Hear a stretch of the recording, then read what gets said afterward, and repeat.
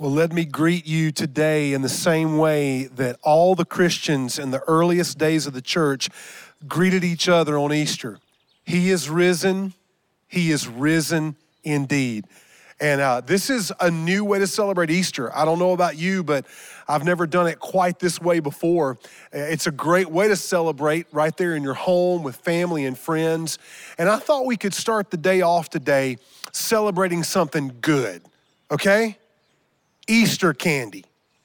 Easter candy. Let's talk about that for just a moment before we dive in to celebrating the resurrection. Could you take a moment right there in your home with your family or your friends where you're gathered, and I want you to go around the room and I want you to tell everybody in the room what your favorite Easter candy is. I'll go ahead and tell you what mine is. Kit Kats, okay? Ready? Go.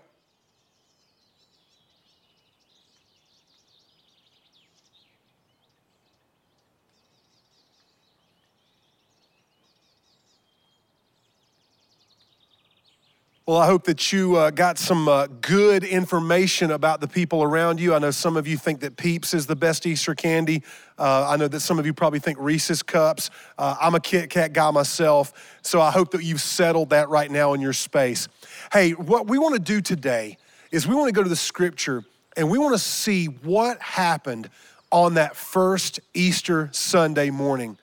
We celebrate Jesus being raised from the dead on this day because this day marks our hope as believers. This day marks the greatest event in human history.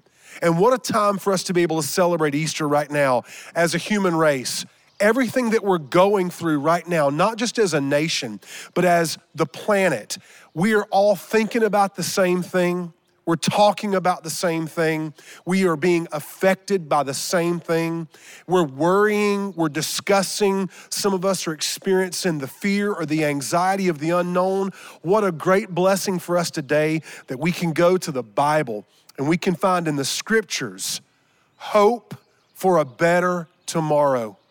And we want to read this from Luke chapter 24, and I want to show you that there were some things that happened on that first Easter that can encourage us today as we remember the promises of God. In Luke chapter 24, Luke tells us this account of Easter, the first one. Luke 24, verse 1. On the first day of the week, very early in the morning, they came to the tomb, bringing spices that they had prepared.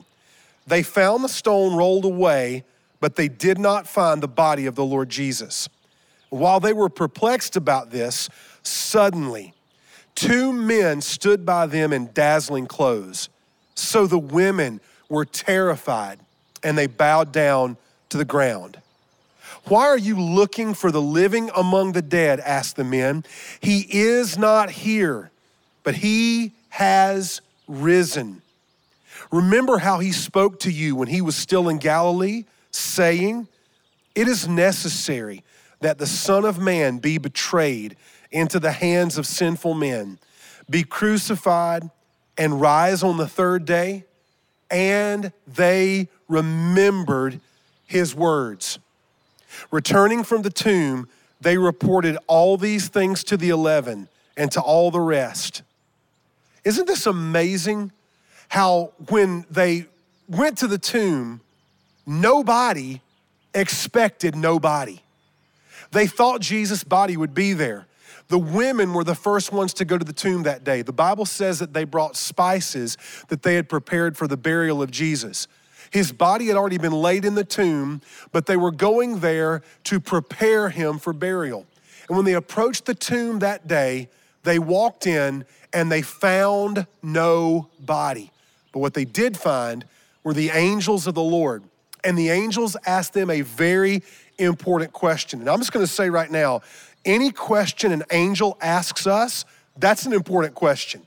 And here's the question I want to key in on for just a moment. Why do you seek the living among the dead? That's a great question for us today. I think in this moment we find ourselves in with the world that we're living in and the conversations we're having around the uncertainty of our time, We're watching stock markets go down. We're watching investments go down. We're seeing athletic seasons be canceled. Kids are doing school at home. Our lives have been disrupted. We're watching the news and we're reading reports of things that we can't control. And you're probably wondering a lot like I am, what does the future hold? We don't know what the future holds, but we believe in a God who is stronger than any worst case scenario, a God who can raise his son from the dead. When they get to the tomb that day, the angels ask this question, a question that I want to ask you right now. Are you seeking for life among dead things? Do we find our hope and our peace in things outside of Jesus? Do we find our hope and our peace in money or in success or in a retirement plan? Do we find our hope and our peace in some plan that we've constructed of what our lives will look like in the future? I think we can all agree that the days we're living in right now, if they've proven anything to us, they've proven to us that none of us can predict the future, and we should not try to find life in dead places. Hey, sports are great. I love sports. It's good to have some money set aside for a rainy day. There's nothing wrong with that. But we just can't find life in those things. A lot of us, being reminded now of how important family is. We're being reminded of how important conversation is. We've got time on our hands to sit at a table and eat a meal with people that we love. In this story, the angels say to the women, remember what Jesus told you? Remember the promise he made to you when you were in Galilee? He told you that he would be delivered into the hands of sinful men, put on trial and crucified, and he told you that he would be resurrected on the third day. Don't you remember? I want to ask you this question right now. What promises has God made you that maybe you've forgotten? You know, we get busy with life. We get distracted by all the things that we have to do. And so much of life that we live looking forward into the future can lose in our own minds the promises that God has made us before. So I want you to take a moment right there in your home, right there in your living room, right there where you're gathered with family or with friends or in your apartment. And I want you to right now remember some of the promises that God has made you. Why don't you make a list? We're going to go around the room right there as a family and as friends, and let's see how many promises we can remember that God has made us. Take some time right now and build a list of the promises that God has made you, and it'll stir up faith in your heart.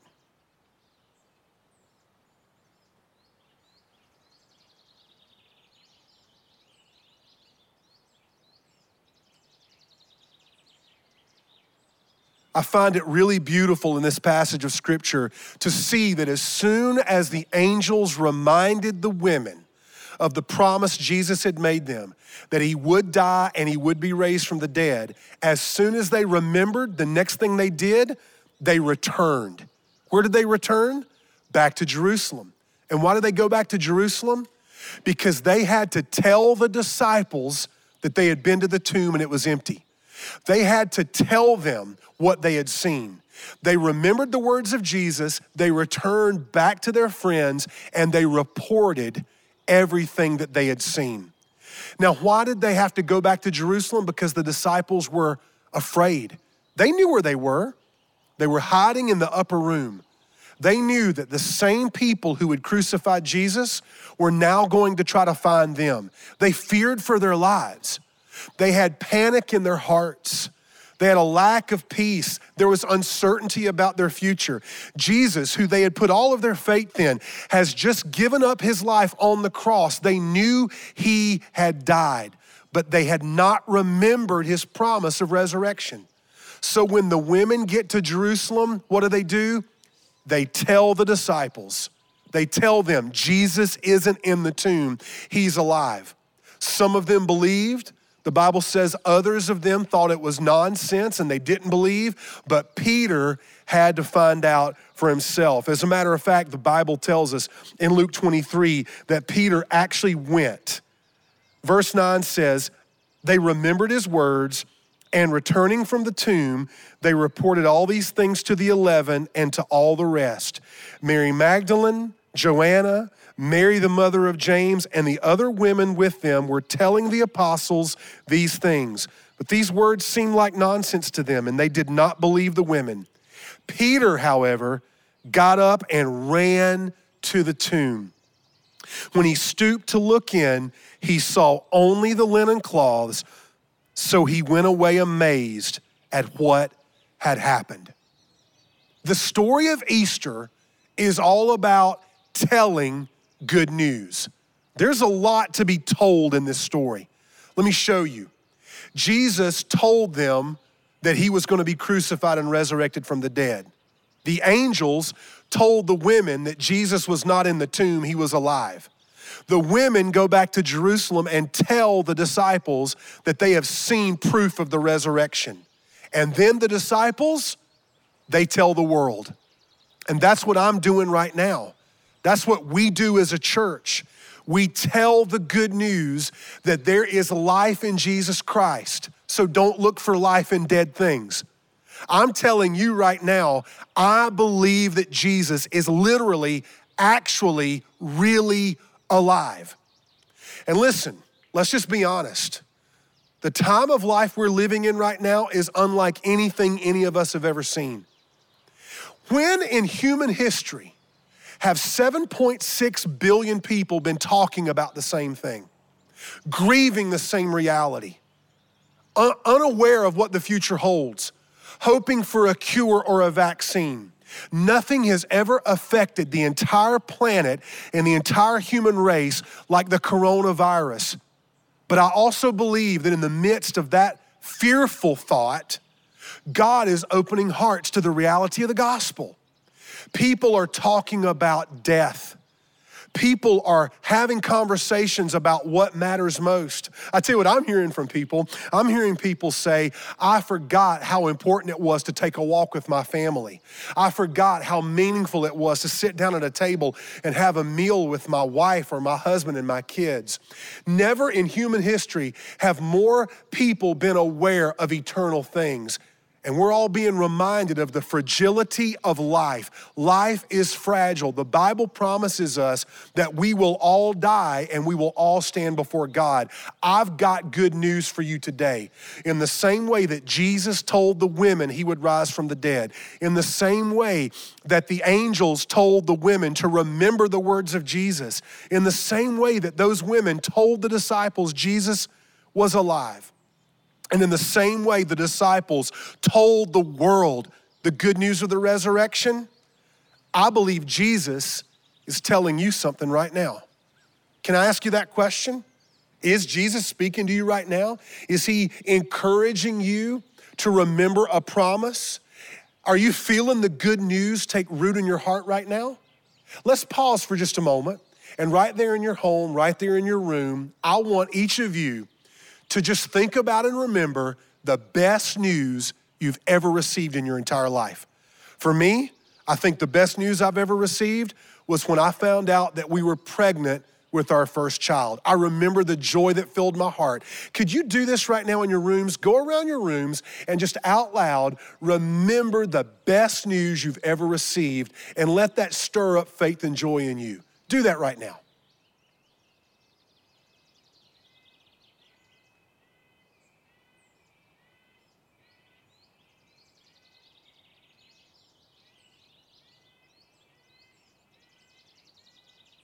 Isn't it great to feel those memories, kind of bring back the emotions, those good feelings when you heard good news and it stirred you up and made you aware that something good was coming? Hey, whatever that good news is, the best news you've ever heard in your life, it's nothing compared to this good news that we celebrate as believers. That Jesus Christ is not dead, Jesus Christ conquered death. And in the same way that Jesus conquered death then, Jesus conquers our sin now. I've had to ask myself over the last few weeks, do I actually believe that I will be raised from the dead one day? Because I know that I'll die. We're all going to pass away eventually, but the hope that we have is that God's promises are true and there is a resurrection into a new kingdom, a new heaven and a new earth that waits for us. And that resurrection is possible because of the resurrection of Jesus from the dead. You know, Jesus was laid in a borrowed tomb. I believe Jesus borrowed that tomb because he knew he was only going to need it for a little while. He intended to give it back. And after 3 days, that is exactly what Jesus did. Think about this. The best thing that's ever happened to us is a result of the worst thing that ever happened to the best man who ever lived. The best thing that ever happened to us was Jesus dying on the cross in our place to take our sin away from us so that we would not have to withstand the punishment we deserve. Jesus loved us enough to be the sacrifice for us. But Jesus didn't just die to take away our sin. Jesus also rose from the dead to give us a brand new life. And that new life is available to you right now. Maybe more than ever before, you're aware that life will not go on forever in the flesh, and you're thinking about eternal things. Let Jesus speak into that moment in your heart right now. You can begin a relationship with Jesus. What is Jesus telling you right now? He's offering you resurrection life. He's offering you hope and joy and peace. And guess what? Eternal life doesn't begin when you die. Eternal life is happening right now. It's happening right now in your home. It's happening right now in your heart. And I want you to know that I believe the best news I could ever share with you is that not only is Jesus alive, but Jesus loves you. He loves you. He cares what happens to you. He cares about your eternity. And he has secured a place for you in the new heaven and the new earth when you put your faith in what he did for you on the cross. So, hey, I just want to invite you right now. Listen to what Jesus is telling you. And if you are ready to give your life to Christ, you can begin by asking him into your heart. It's as simple as that. So right where you are in your home, in your apartment, in your living room, watching at your kitchen counter or your kitchen table, by yourself or with friends around you, you have the opportunity right now to connect with the resurrected Son of God. He's speaking to you. Listen to what he's saying. So if you're ready to open your heart up to Jesus, to give him control of your life, to trust him to take away your sin and to give you an eternal life in heaven, here's what you can do. You can repent of your sin right now and invite Jesus in. Would you just pray this to Jesus right now? Whether you leave your eyes open or whether you close your eyes, what's important is that you open your heart. Ask Jesus right now to come into your life. Pray this to him right where you are. He's listening. Jesus, I need you in my life. I believe in the resurrection. I believe you died in my place. And I give you control right now. I'm asking you into my life. I want to know you, Jesus. So please save me now. I give you my past and I give you my future. I give you everything, Jesus. Thank you for loving me. I want to live for you. In Jesus' name, amen. Hey, if you did just ask Jesus to come into your heart, congratulations, you've just taken your first step towards Christ. And if you did just pray to receive Christ by faith, I want you to do something. I want you just to take out your phone and I want you to text the word Jesus to 30303. Simply Jesus to 30303. And that'll give us an opportunity to follow up with you as you have begun a new relationship with the resurrected Son of God, Jesus Christ. I want to pray for you and thank God for what we've just experienced together. Jesus, we gather our hearts together, celebrating your resurrection to give you thanks, to give you praise for what you did on our place on the cross when you died for us. And thank you, Jesus, that you are alive. We sense your presence. We acknowledge that you are Lord, and we celebrate you today, Jesus. In your name we pray, and in your name we live. Amen.